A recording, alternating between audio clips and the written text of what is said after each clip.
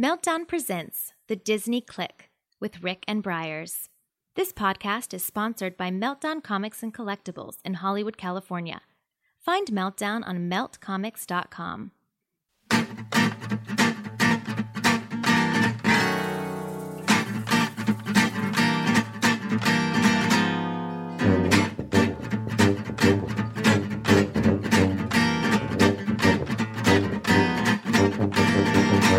Hello and welcome to another episode of The Disney Click with your hosts. I'm Rick. And I am Briars. Hey, guys. Welcome back. Yep. We're happy to be here. Hope you are too. What do we have on this fine show, Briars? On this fine show, we have our top 5. And this time it is top 5 Disney villains. We're going dark. Right? Isn't that exciting? As dark as we possibly can. Just in time for the holidays. Yeah. Bringing Merry Christmas, everybody. Yeah, holiday Happy cheer. New Year. Let's talk about villains. The characters that bring the darkness. We are about a month and a half late here, you realize. Halloween. Oh, yeah. Mm-hmm. Just saying. Other shows are talking about Christmas and Star Wars. Not and us. We're going to be talking Not about the Disney villains. Click. Yeah. We're dark. No, it's fun. They're fun characters, and sometimes, they fly under the radar, and there's usually one, if not more, in every film. So there's... Absolutely. I agree. A lot to mine from. Okay.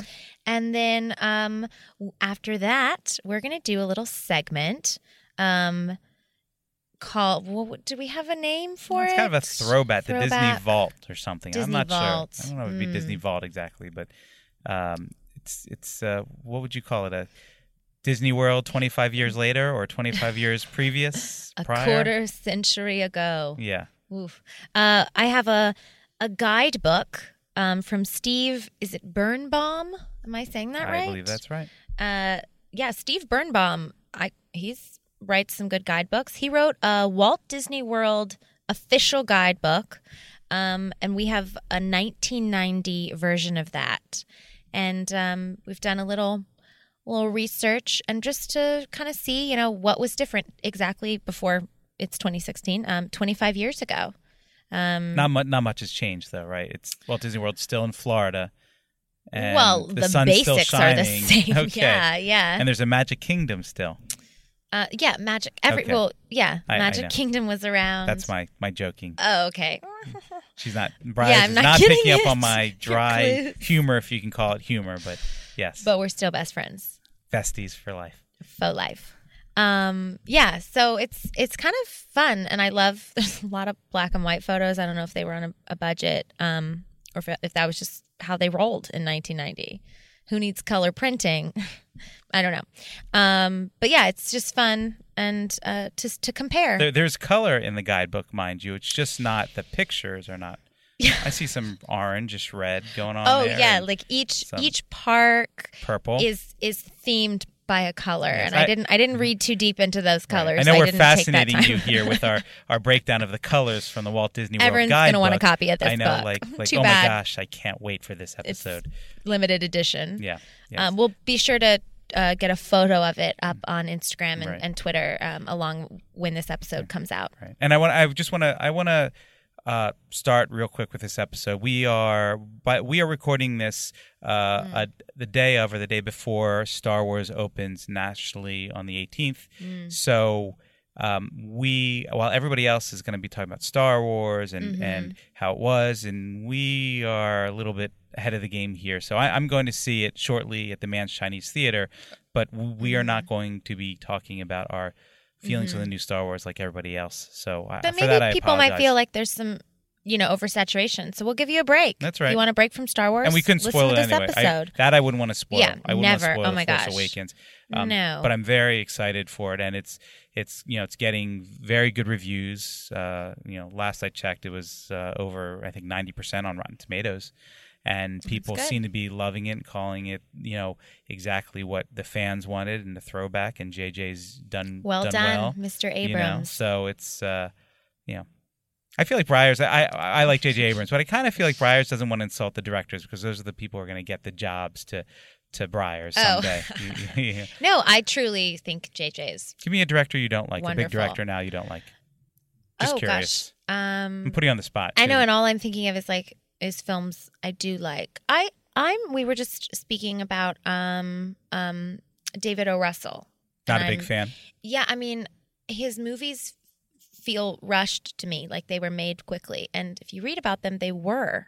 So it feels how they made. Okay, that's good. Yeah. I was just curious feels if like you had... he threw the script together and let his actors improvise half Right. the lines. And that's what happened. Well, that's not the Sorry, case DOR. with The Force Awakens. Guess I'm not going to be your next muse after Right. J-Law. Yeah, the case with well. The Force Awakens, a lot of sold out shows Mm-hmm. for weeks in LA. At least they're sold out for weeks on end, and people. This is just a phenomenon, and It's exciting. I really think this is going to break really the exciting. record, the domestic record, which I think is over 600 million by Titanic. I want to say. I think it's domestic. it's held domestic. that record for that long. That's Yeah, amazing. I believe it's still. Well, it was. People have to see it time and time again. It's got to Mm-hmm. be at the top of the box office. Very few films can do that. I think now in that this people want to market. return and see and Yes. spend the money, and this Yeah. people are going to want to go back and This see it has again. it. It's like And you almost see have it in to see different it. versions, see it in 3D, see it in IMAX, Yeah, see it just straight up. You almost have to see it. It feels like it's like you're not American. You're un-American Yeah, if you don't see this. It feels am- Mm-hmm. like. I'm not saying I feel that way, but it kind of feels that way to me. Yeah, I'm busy and can't see it in the first 48 hours, maybe 72, and I feel like I can't leave my house or talk to people, that I'm going to be behind the times. Like, Right. yeah, Yeah. I mean, I don't know. feel a little. If any film deserves it, it's probably this one. Truth be told, I get it, and hype I'm deserves a big, the hype. Yeah, I'm a big Star Wars fan. I joke a lot on Twitter about it, and so it's. But I mean, this is so many people's childhood and memories, and means so much to them as far as a film go. It's. Sadly, Jaws. my childhood is the first three, so this Right. is. Oh, it's I'm like sorry. we're riding the ship, though. No, Yeah. it feels like in my lifetime we're fixing Right. that. But like nice. Jaws and Star Wars are kind of the beginning of the blockbuster era in movies, and It's back. And yeah, it's just kind of cool, and I'm really excited for it. I can't wait to see it. I'm looking forward to seeing it. By the time you guys hear this, I will have seen it and hopefully loved it. As I said, I might not Man's have, Chinese Theater, so. the place where the premiere happened many years ago. It's Doing it just right. very cool. I think it premiered there. I'm in my mind. I'd like to see it at the ArcLight. I Yeah. love the Cinerama Dome. Right. People might correct me. It might have premiered in Westwood, the Village, but I think it premiered at the Chinese Theater. I'm fairly certain of that. But you tell me, loyal listeners out there, if I'm incorrect, that it started the Man's Chinese in Hollywood. So anyway, Hashtag The Force Awakens. yes. Nobody else is using Yeah, the hashtag Force it's not Awakens. trending yet, so Yeah, woo, not a let's get big it deal going. right now. Anyway, so that's pretty much. Well, you might hear a little Star Wars mention here and there. That's our Star Wars. So if you're tuning in to hear about Star Wars, this is not the podcast this time for you. But if you need a breather, if you need a breather and are tired of Star Wars, welcome. Yeah, This is a safe place. come in. This is where you want to be at, because we're not talking too much Star Wars. No, we're not. Briars wouldn't let me. Just kidding. She's looking at me like, how No, dare you? I love Star Wars more than I think that comes across. But what can you do? Okay. Public image. It's going to be what it is. Yeah. All right, let's Okay. get on to the list. Yes. And now, the Disney List. Okay, our top 5 this week is top 5 Disney villains. Would you like to start us out? I feel like this is right up your alley. You love.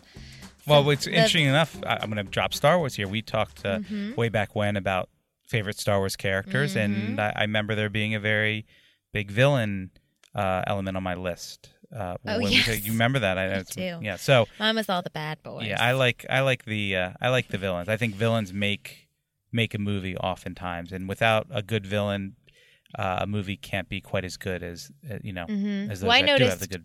for my criteria, the villains that I chose were ones that without them, the film would not be the same, that they contributed so much, bringing, whether it was humor or they were so dark and that they were genuinely scary or did terrible things. Whereas there are some films like Frozen where there's not a clear villain or anyone that really contributes. villain wise. I don't know. I guess I feel I can guess I'm safe to say I didn't put Hans on my list, but right? Because you could take Hans out and still have an interesting film. But I like Hans as a villain. I like him because it's not in your but it's not in your face as a villain. He's really not known to be a villain until probably about 2/3 into the film. Would you say? Okay, so because he's a secretive, because he's personality. It's kind of like he kind of represents the duplicitous individual who you think is your friend or think is who, and it's not who you expect them to be. Yeah, it's a fun twist. And you don't see that a lot in Disney films. The Disney films, it tends to be the villain is up front, and you know they're the villain. Yeah, I'm looking at all my villains, and they're all in your face. Yeah, so that's what I like about them. So I happen to kind of appreciate Hans, and while he didn't make my top 5, he was in the running for a mention. So, and I will also say that I thought that there weren't as many. There were a lot of villains, but there weren't as many that this wasn't that hard for me. No. And I didn't come in here thinking anything. Perhaps maybe 1 or 2 I thought of, but otherwise I was like, oh boy, this is going to be hard. There's a lot. And then I got down and said, no, this one. As soon as I would see certain ones, like, oh, you're in my top 5. Oh, you have to be. Right. So I thought there was more villains I didn't really out have there. Any honorable mentions. These are my 5. Okay. So let's go with my number 5, right? You said? Yes. I'm going with Lady Tremaine from Cinderella. I voiced. You don't hear her called that.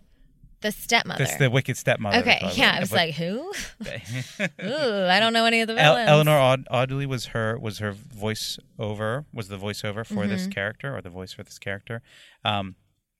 I think she is different than a lot of other villains. That she is kind of real evil. She is subtle, like runs through her subtle veins. evil. There are real wicked stepmothers out there. I picture who this person is. She's like Miranda from Devil Wears Prada. That kind of they almost kind of could be the same person in a way. Like it's just ice running. They through don't their ever veins. yell. It's just like with their stares. Exactly. With her, I just instantly envision how she's drawn and how her hair is in that tight taut bun, updo, right. And the arched eyebrows, and everything is so severe, and she just never looks like a pleasant person. And there are people in the world when she's that in just like can lying never in bed, she's smile like that. And are never happy. Yeah. She's just boy, you don't like her. And Ever. Cinderella is just so sweet, almost too much of a pushover. A doormat or whatever. But she is just treats Cinderella so badly, and your heart just goes out to Cinderella and just evil, like evil, but not evil, sorcerer evil, or killing anybody directly evil. Just these little things that add up. That go, do the dishes, do this, not letting her have any fun. It's just she sucks. She does. She really sucks the joy out of life, literally. Yeah. So I that's my number 5. I don't know. Interesting. Your number 5. My number 5 is Jafar from Aladdin, 1992, voiced by Jonathan Freeman. And I don't know, Jafar, he was kind of unexpected on my list, but he was one where he's very prevalent throughout the film, like from opening to ending with his little bird and creating the cave. And he's there, and then I really think of the end. That scene has that film has a third act that it goes on for so long, and Jafar has his like takeover where he turns into a snake and is just, I don't know, he has so much power as a villain, and he's just he literally takes over poor Jasmine's household and family. Well, he's one of the villains who is in the house. He interacts with the characters, and he's duplicitous as well. We talked a little bit about Hans. He's kind of there, and although we know that this guy is a bad guy, and that's the difference between Frozen Hans and Jafar and Aladdin is we know he's bad, but they're clueless. They maybe don't like him or think he's great, Jasmine, but he's a bad dude, and he's living among them. So he's an evil guy. He's very evil. Yeah. And I like Aladdin too, so I like that. Jafar's not on my list. He brings a fun like spice to it for. Yeah, I don't think he's the. Some villains tend to be a little funnier in a way. I don't think Jafar's particularly funny. The rest are a lot more of the ones. I chose a handful that are very funny. Right. So. Yeah, I think my number 4. I think you're gonna have, and probably have it fairly high. I'm not doing it on purpose. I just Okay, I'm kinda- curious. yeah, I don't know, because it's from your favorite film, which is Scar. Scar is my number 4.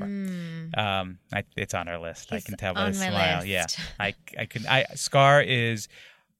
We've talked. I like The Lion King. I don't love it as much as others, but I do think he the creates a great foil for, like, he puts everything into motion that happens from Mufasa's death to from there on. Just He's dark. he's very He's dark. A dark man. He's like, very dark. He's sarcastic. He's murders his brother. Right. Jeremy Irons plays it well. I assume you know this, but Jim Cummings does the singing for it on. Jeremy Irons apparently hurt his voice, and he wasn't. Didn't like the singing? He was unable to do the singing. I don't know if I knew it was someone else. That's my understanding. He does such a great. That song is so great. Yeah. So it's he's just so kind of droll and sarcastic and mean, and even when little Simba comes up and is pouncing on him, and you almost want I'm almost waiting for Scar to just like kill him right there. Simba right there. Like yeah. It doesn't happen. Zazu It's a puts him in truly his great mouth. voice performance, and that enhances it. Oh, totally. You I have totally some trivia, but I can wait and share that. That's fine. But I don't want to mine. say steal your thunder. But No. I think he's a very good villain, and he really makes makes it work. He makes the whole story work. And if he wasn't what he is, it wouldn't work as well as it does. No. So yeah, your number 4. My number 4 is Cruella de Vil from 101 Dalmatians, 1961, voiced by Betty Lou Gerson. Guessing that is pronounced. And I guess I could also, there is a little levity to this character that's brought on by oh goodness, now I'm blanking on her name. Playing it in the live action version, Glenn Close. Glenn Close. Whew. Oh, I was trying to figure out what you were saying. Okay. Sorry. Yes. Glenn Close did such, I think, an amazing job with the live action version. She brought, kind of revived the character because it's an older film, early 60s, but truly a film where you can't think of 101 Dalmatians. You don't really think of the puppies and dogs that much as you think of. She's one where she's a villain and she runs the show. Yeah, I think it's her movie. I think you identify 101 Dalmatians and think Cruella de Vil more so than a lot of these other ones. I agree. And it's such an interesting character because she just lives a normal life and lives out in public and runs a fashion company and just is a little crazy because she wants to kill all these dogs and skin them. So it's an interesting. She's a fully functioning villain, right? But also truly psychotic. Yeah, which is interesting. I would say I like the Cruella de Vil is a good one. 101 Dalmatians is probably not near the top of my list as far as animated films, but I like her as a villain. Oh, as a villain, she that's an stands instance out. where I like the villain better than I like the movie. Exactly. I would say as well. Yeah, and a great entrance in, if I'm remembering correctly, in the cartoon and the film with her Rolls Royce coming up and stepping out and the pan up of her outlandish with the cigarette, the cigarette, and she's so would that happen scary now? Thin with her big fur vest. It's fabulous. Do animated villains have cigarettes anymore, or cigars? There's probably rules against that. Yeah, smoking. I mean, they're not rules, but I wonder if that changes the rating at all, or Disney just doesn't want to do that anymore. I don't know. No, I think there are rule they've set their own rules, or at least smoking in films is a mark towards moving past PG. In animated films. In all film. Right. No, but I'm television. talking about in animated especially, I would think that. Because it's usually geared towards children. Although you can get away with more in animation, so I wonder if it changes a little bit. It's it's not real. Yeah. It's a hand-drawn cigarette. Right. I don't know. She smokes that whole movie. Yeah, right? She doesn't that stop. Long, that sticky long thing. Yeah. So interesting. Yeah. Yeah, she's just such a character. She is. She's a true character. And it's, like I said, it's her movie. The puppies are just living in it, you know? Right. Yeah. Without Cruella de Vil, you don't have 101 Dalmatians. I agree. We agree. Look at that. All right. Yes. High five. All right. We high-fived. Number 3 for me is one that I think Briars would guess is on mine because I've talked about him before. It's Gaston from Beauty and the Beast. You were going to say. Well, I was from remembering the musical episode, and his song was your number one. So I think gotta like Gaston. Gaston he's so he's no magical powers. His evilness comes from his vanity, his narcissisticness, and whatever you want. He just expects everything to be given to him and everybody to love him. And as he's a girl, so you're just deplorable. it's annoying how he just treats Belle. Yeah. Right, and Sorry. to me, it makes a great villain. This normal, supposedly good-looking guy is everything that is kind of encompasses the bad guy to me, and that is so cool. Another thing yet I love about Beauty and the Beast is what they do with him, and he's not a sorcerer, he's not a Jafar, he's not a a lot of these people. He's flamboyant, I guess, in his own manly way, but he's just he's the worst. Yeah, he's just not a good guy. He's not a good guy. And even how he still just refuses to believe that Belle could love the Beast. He's so deep in his narcissism and belief in how great he is. It's like there's no way that this girl will choose the Beast, and he's just so revolted by the Beast. He's just a bad guy. Yeah, right. And I don't like him. I mean, yeah, maybe he should be on my list because I don't know. Really like him. My criteria is I love the song he sings. You don't like it, right? Yeah. So maybe that. And I don't like when he's in the movie. I'm kind of like, get back to the lovebirds. And I love when he's in the movie because I love to hate him. So there you go. My number. He's not on your list apparently. What's your? We're gonna have crossover here. We're gonna have more crossover. I just know that. Really? I think so. Maybe not. We haven't had crossover outside of Scar, which I thought. Now we're moving 3, 2, and 1. I could have all been my number one. Okay. So go with it. Go Okay. ahead. My number 3 is Hades, Lord of the Underworld from list. Hercules. I like his character design. I like his look. Oh my gosh. His villain isn't memorable to me, but his look is very memorable. Watch it again, and he's the star of the film. James Woods voiced him, and I've got some cool trivia. Hades was scripted originally as a slow, menacing character I'm sorry. Go ahead. I apologize for interrupting. Oh, okay. I didn't know until James Woods took the role and impressed the crew with his rapid fire style. And even after the script was written, Woods ad-libbed many of the lines. And he's not your typical villain. He comes in and it's like he knows he's funny and doing stand-up almost. He's just riffing on what it's like in the underworld, and he's like, we're here, we're gone, blah, blah, blah, blah, blah, blah. And he just has this style to him that's so unusual. Do you think it came after Aladdin? Do you think he kind of was influenced by Robin Williams' Genie at all in sort of how his character was?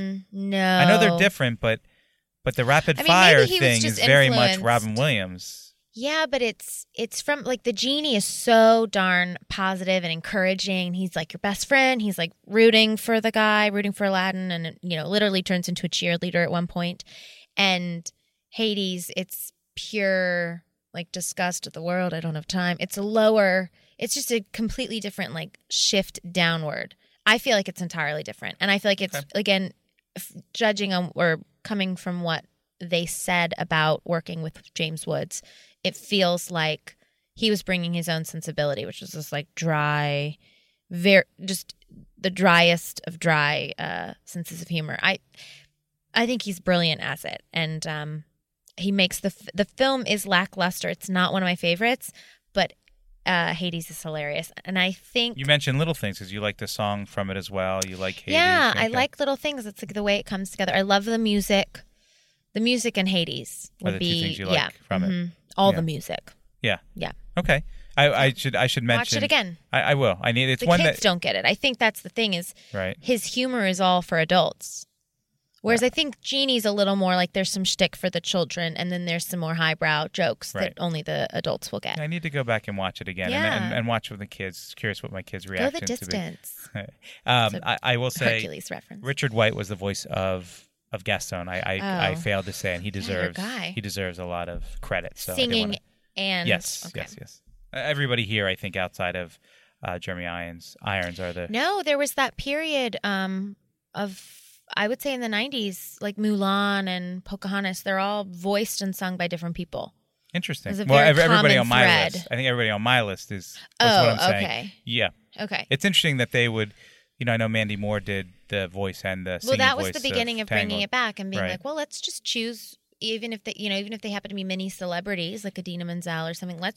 There's enough talent out there that can sing that's well known. I think one thing that like Disney Channel has a lot of young stars on Disney Channel, and I think one of the requirements, not all, but one of the Yes, that requirements you- is they all need to be able to sing. Like, and because dance. they Just want you to be really multi-talented. talented. They Yeah. want you to be They cross-promoting. can market you in a music Exactly. video. Yeah. Yeah. And all it of seems to be a common thing. So Totally. don't be a Disney. I'm sure it's not completely the case, but if you can't sing, you have less of a chance to be in It's a Disney anime movie or a Disney. Or hide it during your Yeah. audition for the show. Like, I can sing. Yeah, I'm just my voice right now. Right. Yeah. Something like that. Yeah, I don't know. Makeup wise. All right. Well, Number interesting. 2. Number 2 is Ursula.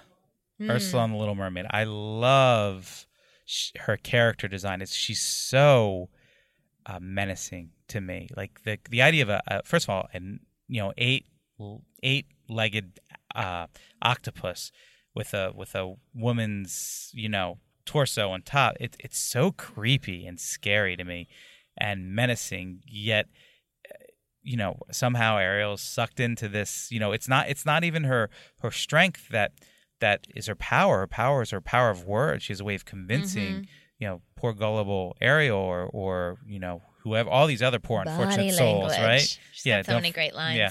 Just she's wonderful. And I love her animatronic in the Little Mermaid ride at Disneyland and Disney World. It's such a cool animatronic. They made her Right? so She's such a good villain. She's such a good villain in a good movie. Once again, very important. The movie doesn't happen without Ursula, and she's so scheming. And although we can see it, and it's a little bit paper thin, and I'm going to steal your voice, and now I'm going to turn into Vanessa, and Pat Carroll is the voice of Ursula, by the way. But she does a wonderful job, and she's just evil. I wish she didn't die at the end of the movie. I wish she were stuck around. Not that we're getting sequels, but I don't know. I wish she could have been there was captured. A sequel. There were Wasn't sequels, there, yeah. Ariel's little sister. Yeah, it might have been a prequel. Or I don't know. It's direct to video. I kind of don't. I don't. count. Yeah, I don't So, either. So I apologize. But I like these villains to stick around a little bit. I don't mind recycling villains if they have a good story. The Loki effect, if you will, in Avengers, one of the best villains, and he sticks around and creates a good foil. So yeah, Ursula is a big one for me, and that's my number 2. She was not on mine, but I considered her. I think she is an exceptionally strong villain. And she's just super memorable. And like every scene she's in pops. And it's interesting you said the ride, because I was going to mention that. That's one of my favorite parts of that ride is her little segment, because they created like a monster. Right. She's so huge and just blubbery, and it's crazy what they created. They brought her to life, truly. It's my favorite room, I think. And just how you shift into it with her eel guys, the eels are... Yeah, Flotsam and Jetsam. Yes, Jetsam. yes, yeah. Yeah. So... Yeah, very good. Well done. All right. I'm curious if your number 2 is going to be my number 1. I don't think so. Okay. Maybe not. I don't think so. We might not have crossover. If your number 2 is not my number 1, we're not going to have any more zero crossover. crossover. What? What we would have No, zero. we had Scar. Yeah. That's why I said your number 2. Oh, okay. So my number 2 is Yzma from The Emperor's New Groove. I like this. You're going a little bit slightly more obscure here. It's nice. All right. Yeah. Okay. Emperor's New Groove. But I stand by these villains. Okay. Emperor's New Groove is I haven't seen it much, but it's a good movie. Underrated. Yes, I agree. And as I was doing the research and thing, I was like, people are going to maybe be like, Emperor's New Groove, underrated, 2000 film. And I was reading, I guess the production was a little questionable on it. It had some shaky moments, maybe akin to like Good Dinosaur type stuff of rewrites and shuffling with production. I mean, 2000, it was during some troublesome years, but it is such a funny movie. I mean, John Goodman actually has a voice in it, which is interesting. It might have been. Same as Sully. Emperor's New Groove might have been one of the few like half decent Pixar animated films that non-Pixar in that era. There weren't a lot, right? Yeah, there weren't a lot, and I would put it up as the number 1. I don't know if any. It is so funny, and as a villain, she is hysterical. I guess he's not a true villain because he ends up kind of being good, but her sidekick Kronk takes just as much credit and helps make her as interesting as she is. And so voiced by Eartha Kitt, this really interesting older woman with this raspy voice, and just every scene she's in is hysterical because she's a true like Disney villain, ruthless to the end. But her sidekick is this idiot, and they just can't do anything right. It's just such a funny film. It's worth revisiting. There is a tradition of idiot sidekicks for the villains. I will say that it's not just the heroes that have protagonists. Right. That's true. Yeah. But I don't know if people remember what she looks like. Google it if you haven't seen the film or you've forgotten. She's this like ancient woman. I mean, like the wrinkles are like falling off her face. She's rail thin, almost maybe related to Cruella de Vil in size, and purple, and just like there's a point where she has cucumbers on her eyes because she's getting a facial or something, and she just always looks like haggard, and she's fun. Yeah. So that's a good one. Yeah, I and like hysterical.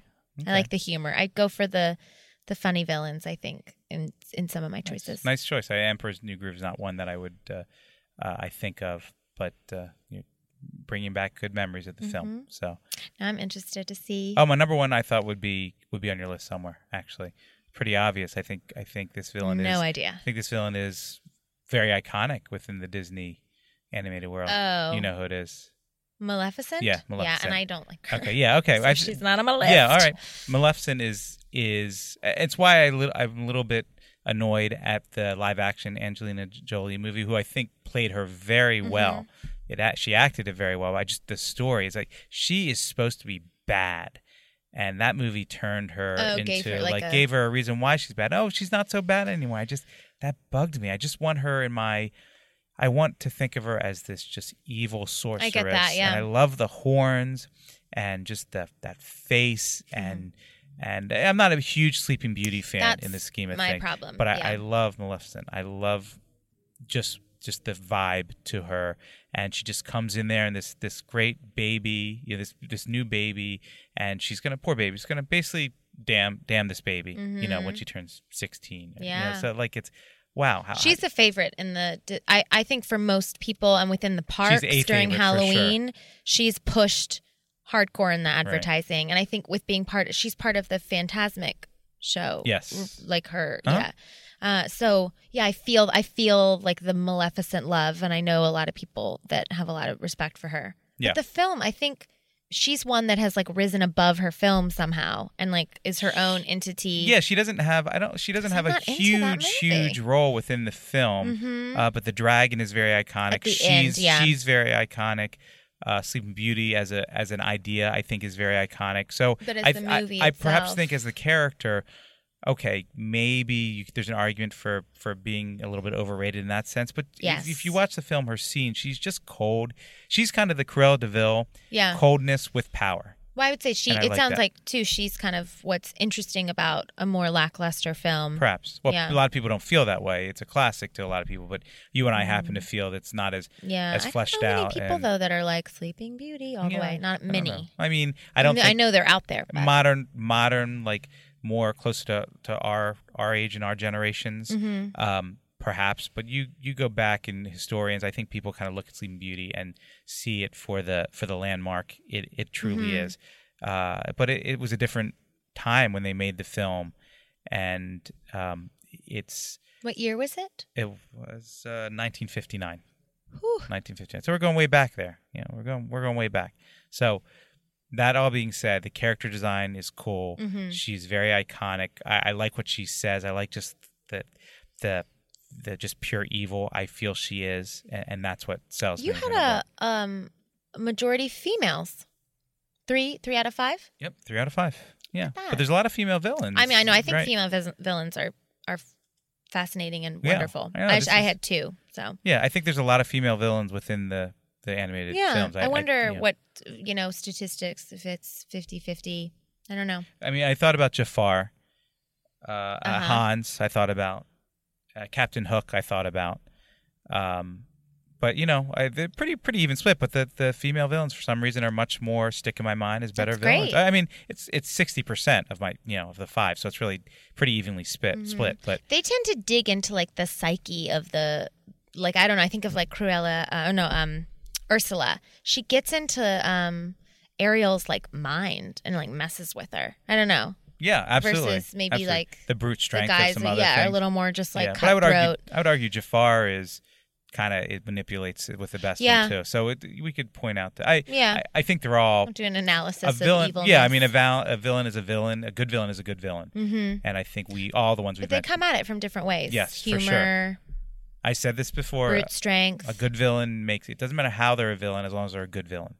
So these You are a lot remember different them. things. Yes. Yeah. Yeah, and I think one of the problems with the Marvel movies, which I love most of them, not all of them, most of them, is the villains are the weak link in most of the Marvel movies. It's interesting that I still love them, despite the fact that the villains, in most cases, are the weakest link to the films. So, I mentioned Loki being one of the few exceptions. So, but I digress. You're number one, which I know what it is. Yes. Yeah. My number one is Scar from The Lion King, voiced by Jeremy Irons, as we have mentioned, 1994.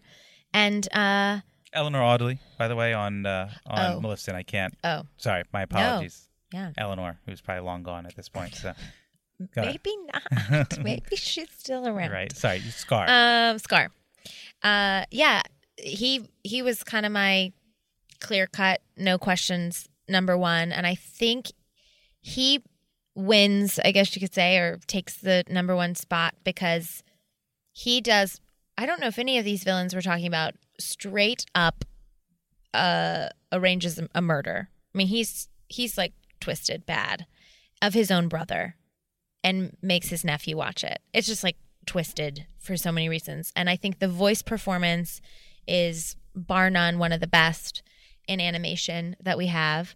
And for me personally, seeing it as a young child in 1994, no other film like messed with me so much to the point where I refused to watch it for about like 6 or 7 years. Like we owned it and I just said, no, I can't go there. Like it was too sad and messed up. And that all lies with Scar. So I think he also messed me up as a child. He left a scar, if you will. Ooh, Right? nice pun. Right? Interesting. Well done. Well said. You're welcome. Is that a but pun? Is that a I pun? guess it's not a pun. I don't know. Maybe it is. I don't know. Left a scar. I don't know. But the trivia I was going to share is that the animators were so impressed with Iron's performance that they worked his features into Scar's face. So now you got to rewatch Lion King and have an image of Jeremy Irons to consult with while viewing the film. It's another example of a great actor bringing how they bring their voice performance to life through animation. It seems like it couldn't be possible, but time and time again, it's proven. Yeah. And I think people, maybe like a layman seeing the film, just thinks, oh, they're just like saying things in an angry voice. But like, no, there's so much depth there and so many layers. And he has all these variations he plays. I don't know. I think it seems easier maybe to all of us, but it's really hard. And yeah. I'd love to do voiceover someday, but I don't think it's easy. Ditto. I'm not a voiceover, I'm not an actor, but to me it's pretty cool to see your voice bring a character to life. That would be a kind of a bucket list thing. It's I cool. think, to do. Absolutely. Right? Yes. Yeah. I'm on board. So, well, that's your number Listen one. to our voices right? if you like them. People out there. We can do variations. We're just playing ourselves here. I mean, yeah, we can. I'm sure Briars has many more than I have. So We can. I don't know what I like to do. say. I like to do like Miss Piggy for my kids. So now you have to do that. Go. No, I'm not going to do that now. But yeah. Rick, I don't know if I could do it. you're on letting the spot. fans down. Kermie, it's moi. There you got go. off track there at the There end. you go. There you go. Okay, that is Good job. I put you on the spot. You did, and I well decided done. to do it. Don't put me on the spot. I don't notice, have any voices. Notice I just haven't. have. You speak but French. it's a non-Disney voice, so it wouldn't count. Okay. So I guess Miss Piggy is Disney now. Yeah, right? keeping Look it at in the that. I family. just did it randomly. Okay. All right. Mouse would be proud. Okay. Good. Or the frog. I don't know what to say. So anyway, if you guys have any comments or your own lists at the Disney Click hashtag Top 5 Disney Click. Right. Say it together. Or hashtag the Disney Click too. Either one. We'll get it. Either one. Right. We're not picky here. No, we're breezy. I hope. When you say you're breezy, you can't be I breezy. know. That's the rule. We're casual. Yeah, cool. we're I'm chill. just I'm laid back. It's the opposite. So yeah. So there we have it. Let's go on to the next thing. And now we go deep within the Disney Vault. Okay, our next segment is kind of unique. We've never done anything like this. It's just very specific.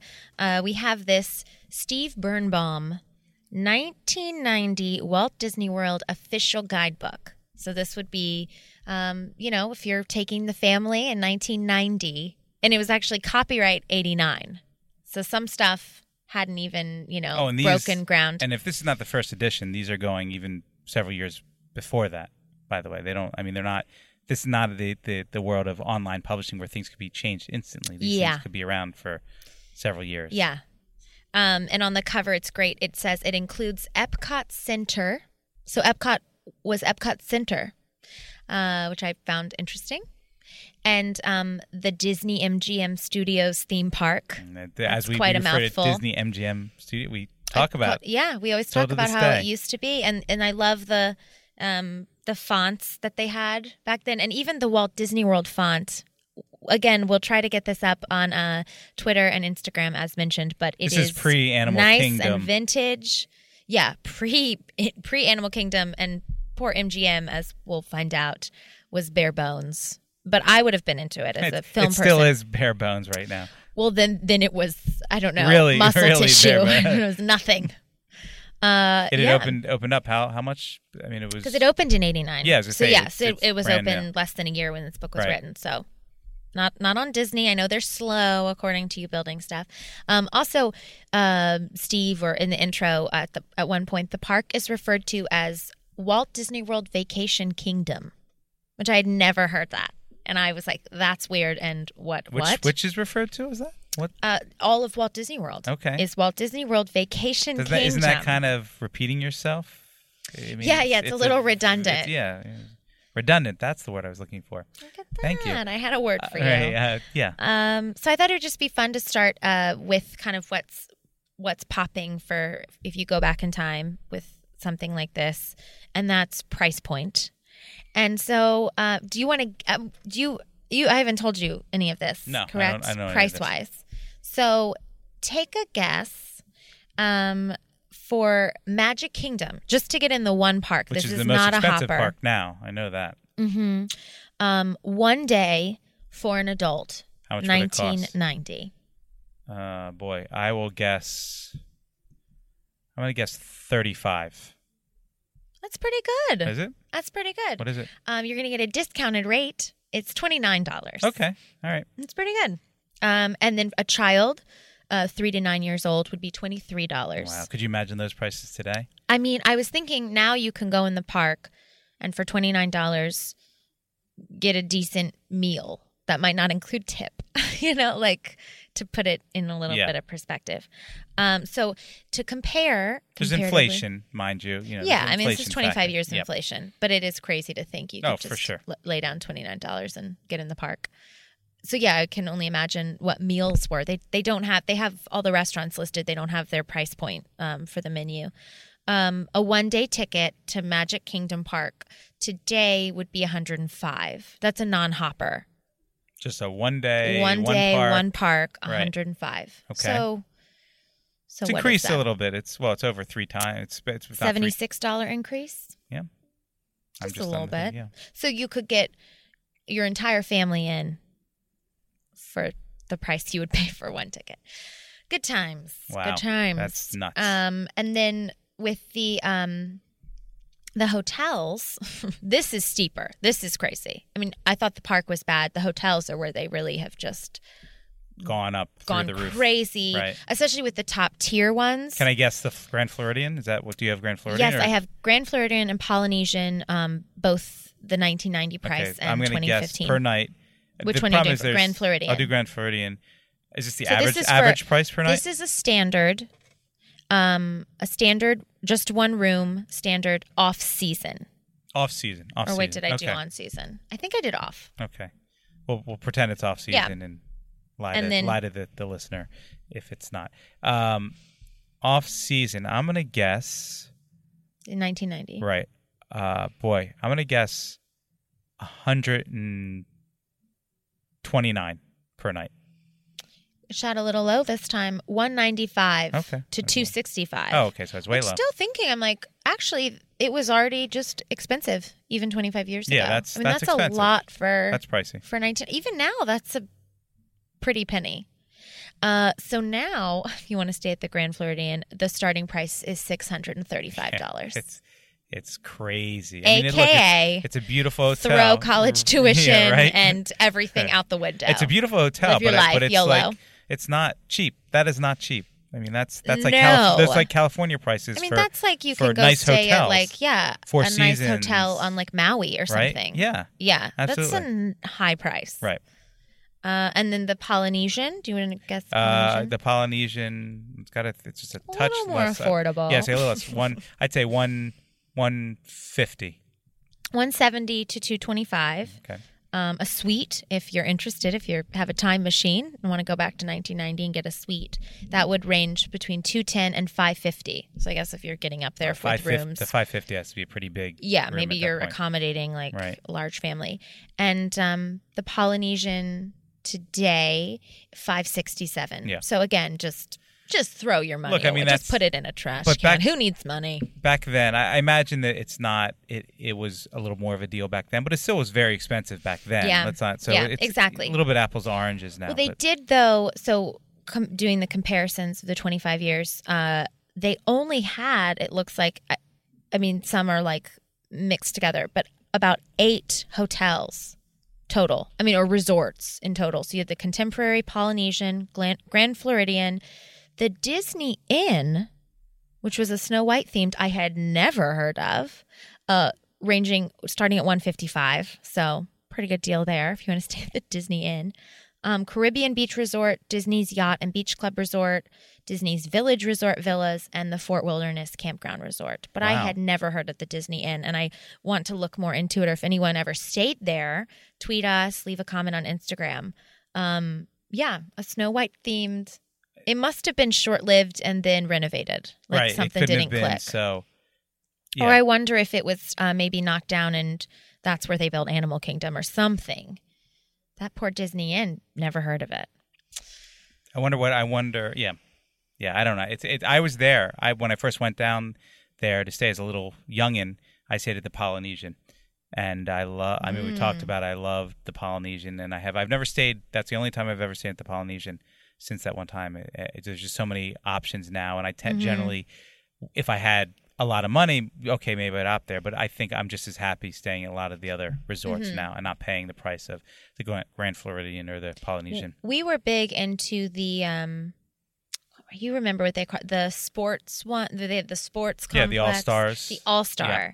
That's That where I was stayed last time, I that think. was our No, 2 our times ago. go-to. They're so cheap. I'm not a big fan of those, the economy. I don't like the idea of showering in the same place. If I'm on a cruise ship, it's one thing, but in Which a one is hotel that? room, well, when we stayed over a decade there now, we stayed at one of those. Okay. And granted, we had a room right off the main pool. It was really crowded. The room was clean and inadequate, but the bathroom was very much like there was a drain in the middle of the floor, and the shower took up like half the interesting. bathroom, and it felt like you were showering in the same place. It was Yeah. you don't spend a lot of time, or we weren't at that time spending a lot of time in the room, so it wasn't a big deal.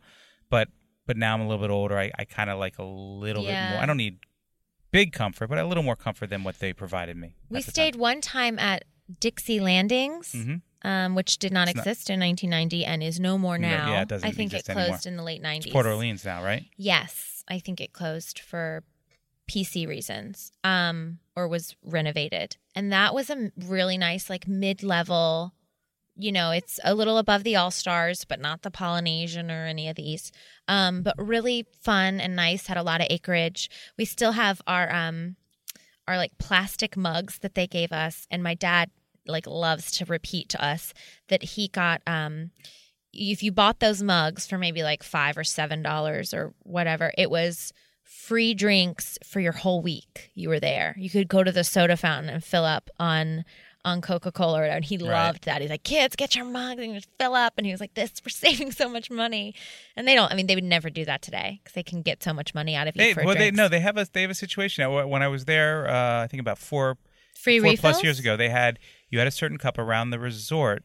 I believe you bought a cup and you could get free refills around the resort. I don't know. I wonder that was how in much it is now. If it's like $20 Yeah, I don't or remember. $25 for I'm that sure deal.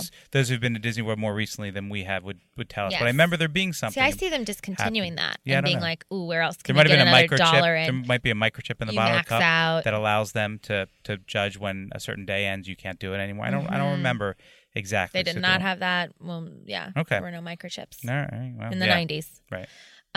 So yeah, I'll just briefly go through each park and kind of talk about fun things that existed that I'd never heard of, having not even gone this, or I never even went in 1990.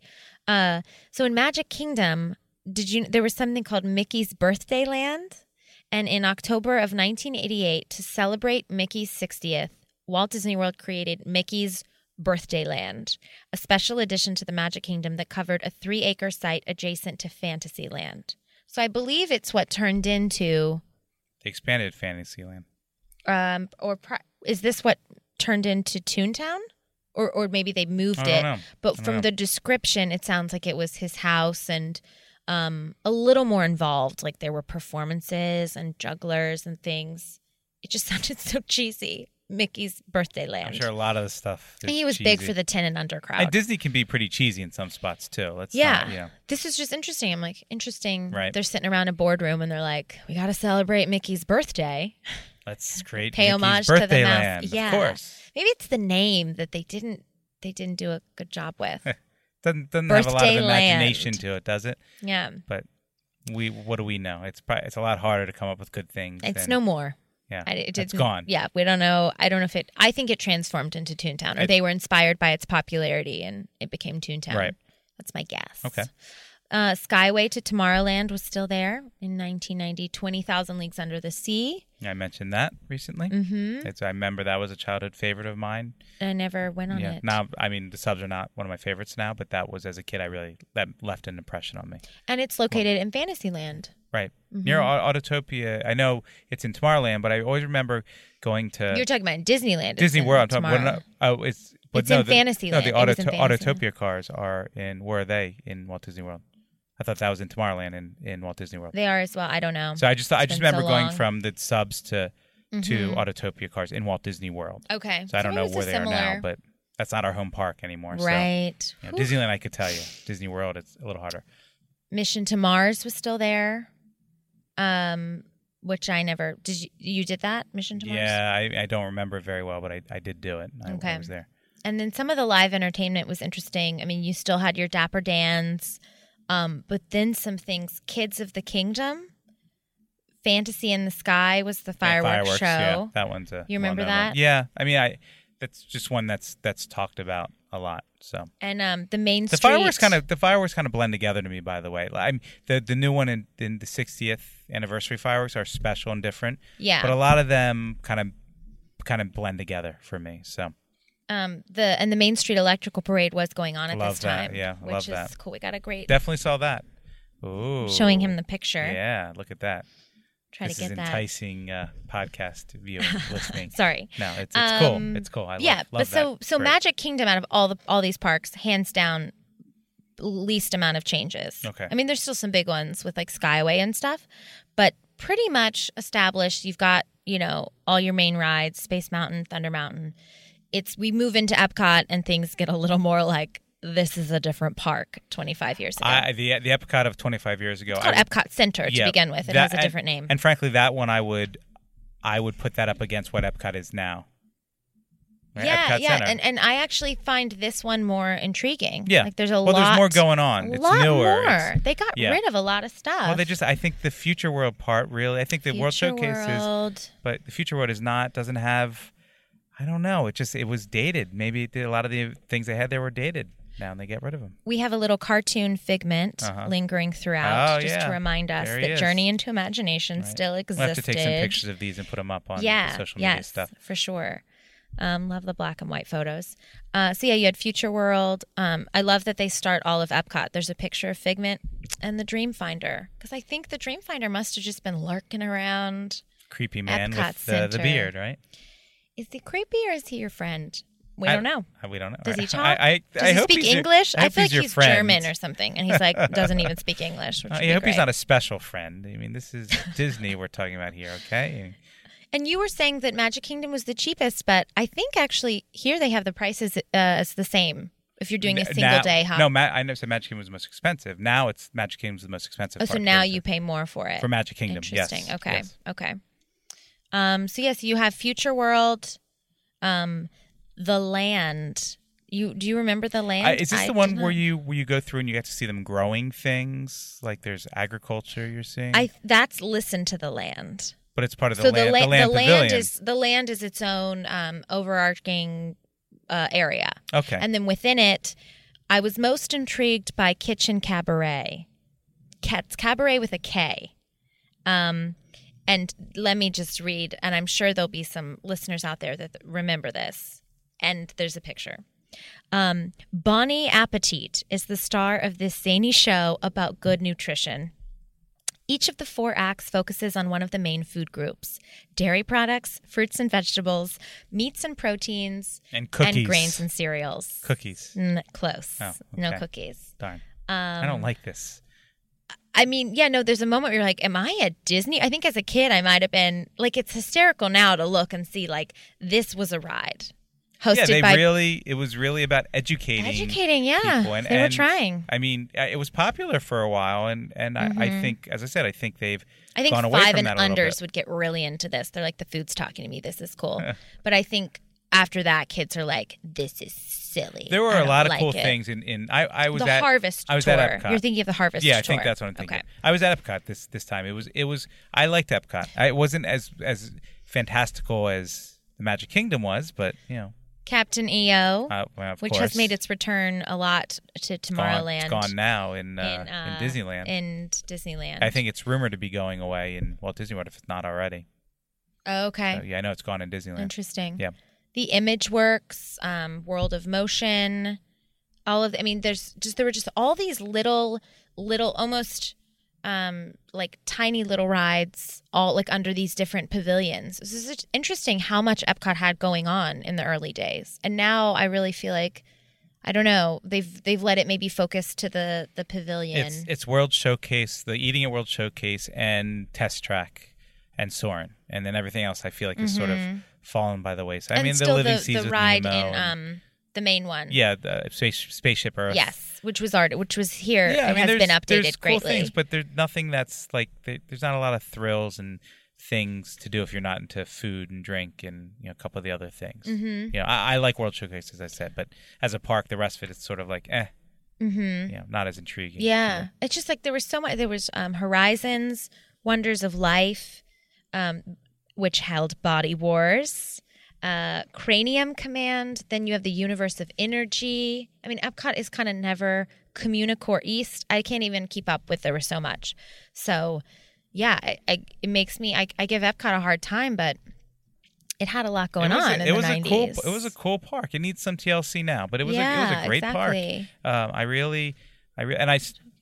I don't know. There's no other place within a theme park that I'd rather go to eat than at World Showcase. Mm-hmm. That's what it still has, but everything else, it's just too far and few between once you get away from the World Showcase and eating there and drinking and all the that sort of thing. Mm-hmm. So it's interesting how much there was. And MGM Studios. Yes, last but certainly not least, Disney MGM Studios theme park. As Chairman Michael Eisner said when it officially opened, "Welcome to the Hollywood that never was and always will be."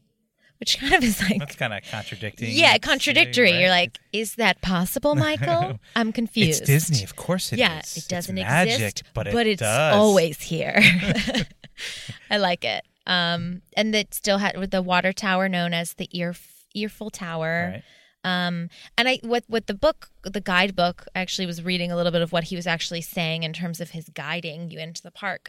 He said the extent to which guests can participate in the attractions stood out to him at MGM Studios. And I think that was maybe early on they were really trying to make it like participate, be a part of the acting. Or they wanted to be Hollywood East. They really had designs to have it be Los Angeles, Hollywood and they made in Florida. I believe Lilo and Stitch and Brother Bear They were did made in the park Right. on a soundstage. Right. But I'm guessing what they ran into is you have a pool of talent and people feed off each other, and it really works better back then having them in all one place. So there's business meetings, and we didn't have the communication ability that we have now to get things done across the computers and all that sort of thing. So I think eventually people didn't want to go to Florida. The creative talent, they want to be in Florida, and it made economic sense also to be in LA, and it just that part of it fizzled out a little bit. Which is a bummer. But yeah, the park had so little going on at this time. Again, as we mentioned earlier, it had barely been opened a year when this book was written. It had the great movie ride, your favorite, right? It did. It had the great movie ride. It had no Tower of Terror. No Rock and Roller Coaster. No Rock and Roller Coaster. Fantasmic. No Star Tours. No Fantasmic. Toy Story It didn't Mania. have that whole. If you look at the map, I'll hand it over to you. You know how usually you walk in and you make a right immediately to go on all the fun rides. The Hollywood Boulevard. None of that Sunset was Boulevard. there. Which is, again, it's the early stages of a park that. It was really the backlot tour was the big thing, the great movie ride. And it was so good then. Just everything, the backlot tour was so much more involved. So some other things that were interesting that I found, and we actually had a fan mention this on Instagram, I believe. And I had never heard of this until reading about it in this book and hearing them bring it up. Superstar Television. And it gives you the opportunity to have a role in a famous television show. The roles are up for grabs.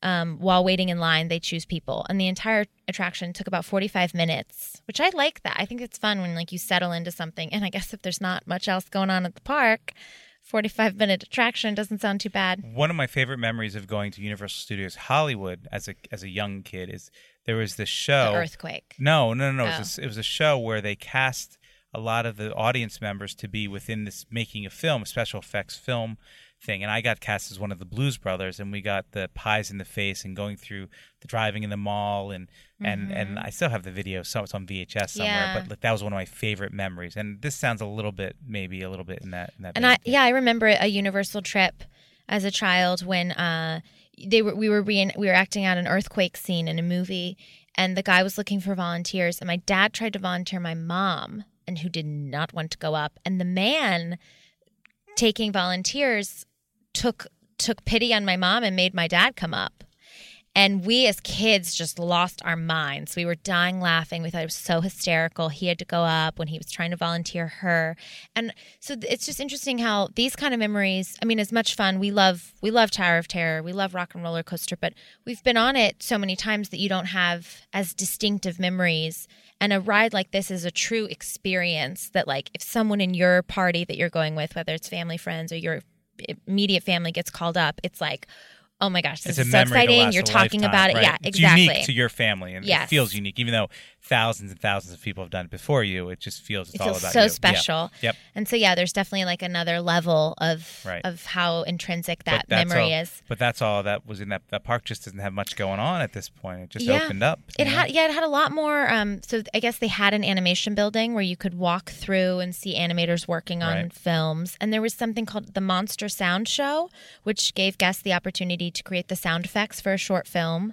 So a lot more kind of sit in a theater, take it in, be a part of it. A lot more immersive, like what we're talking about. So it felt like it was just an entirely different park, just like how Epcot was a learning park. It was like MGM was a film park where you got to participate in making movies. And now both those parks are kind of just veering into attractions, rides. Yeah. Get on the ride, get off the ride. Right. That's your photo taken. There's still shows and things, but it's definitely a different world we're living in, and the demands are different, and things evolve as we've seen. This park today would not. Last shout out, River Country. Isn't that there you? You go, right? River Country's in here with a great visual for the brain eating. Yeah, the kids creatures. look happy. Look like they made it through without getting infected. Most did, Briars. Most did. That's good. Good for them. Yeah. But it's just interesting to think about.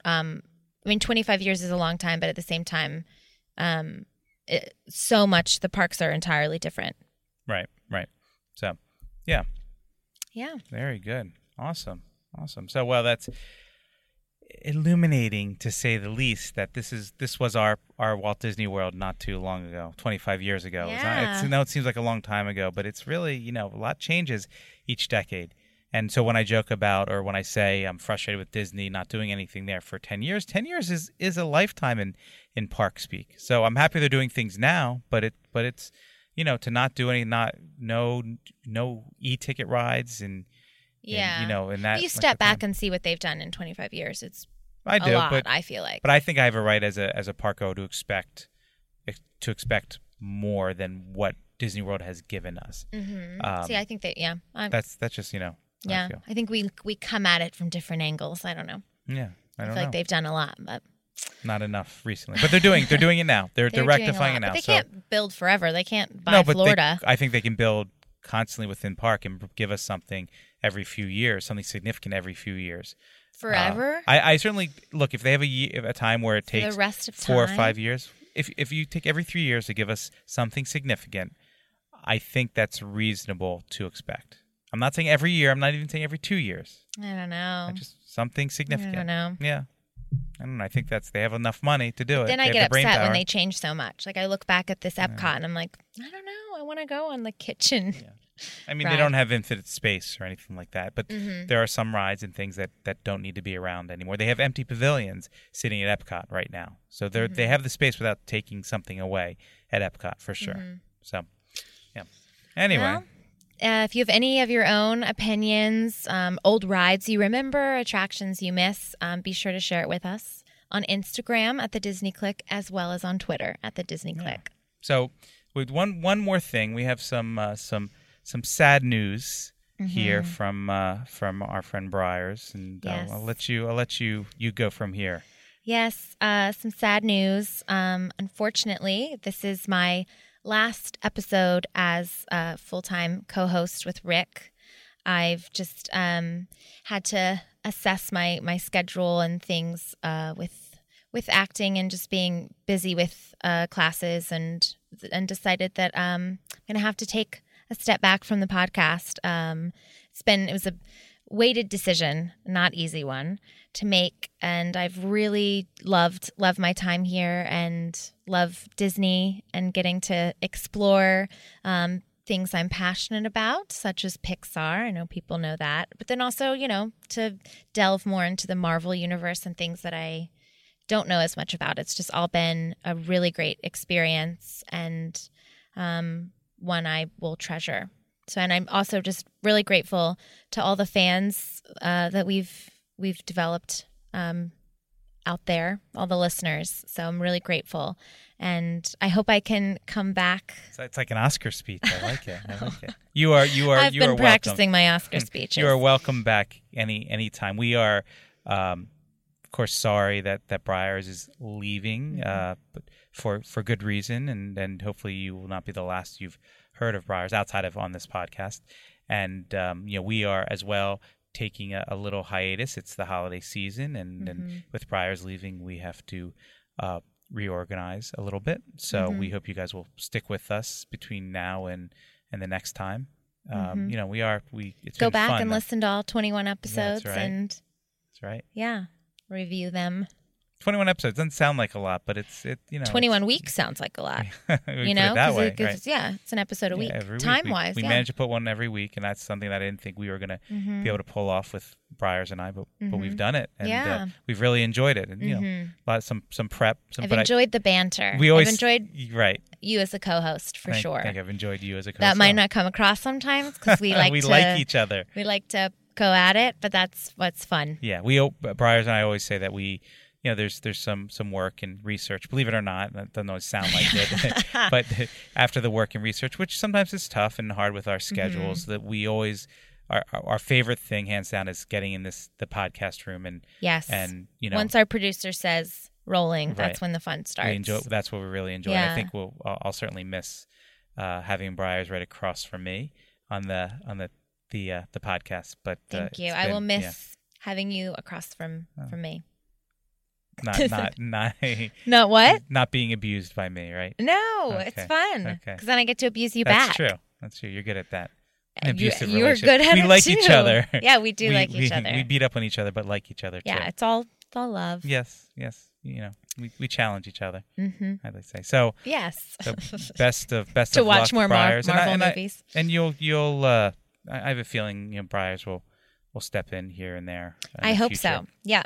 I'm going to World in a few weeks here, and I can finally feel like I have all these built up assessments, and I know Disneyland so well now because I go so often. I'm really excited. I'm going to be constantly like, okay, there's an extra drop here on Pirates. I'm going to be hyper aware. I'm excited. And I want to hear from those of you. I know we have at least a handful of people who listen. I want to know kind of what you want to hear in the future and what's important to you. And we're listening, and just we have some I'm ideas. so appreciative. And things, everything that everyone's written back is really fun and it's been really cool and great to hear. Yeah, we a appreciate lot it. of positive support. We don't. While we enjoy talking about this, we like to know that we have people listening and feel like we're not just talking to hear ourselves talk. Yes. So it's neat to see fans reacting and getting engaged and feeling, that Disney connection and liking what we say or just being, intrigued by